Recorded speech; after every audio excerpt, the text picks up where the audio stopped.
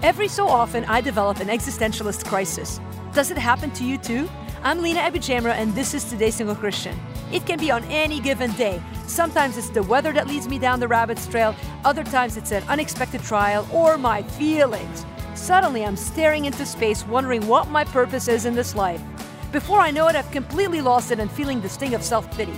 Instead of wallowing in despair, we've got to get better at declaring what we know to be true. Whatever we do, whether we eat or drink, we're instructed to do it unto God's glory.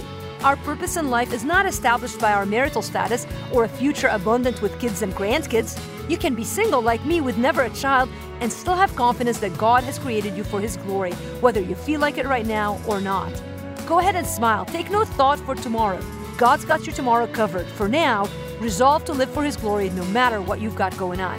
For more, visit todaysinglechristian.com.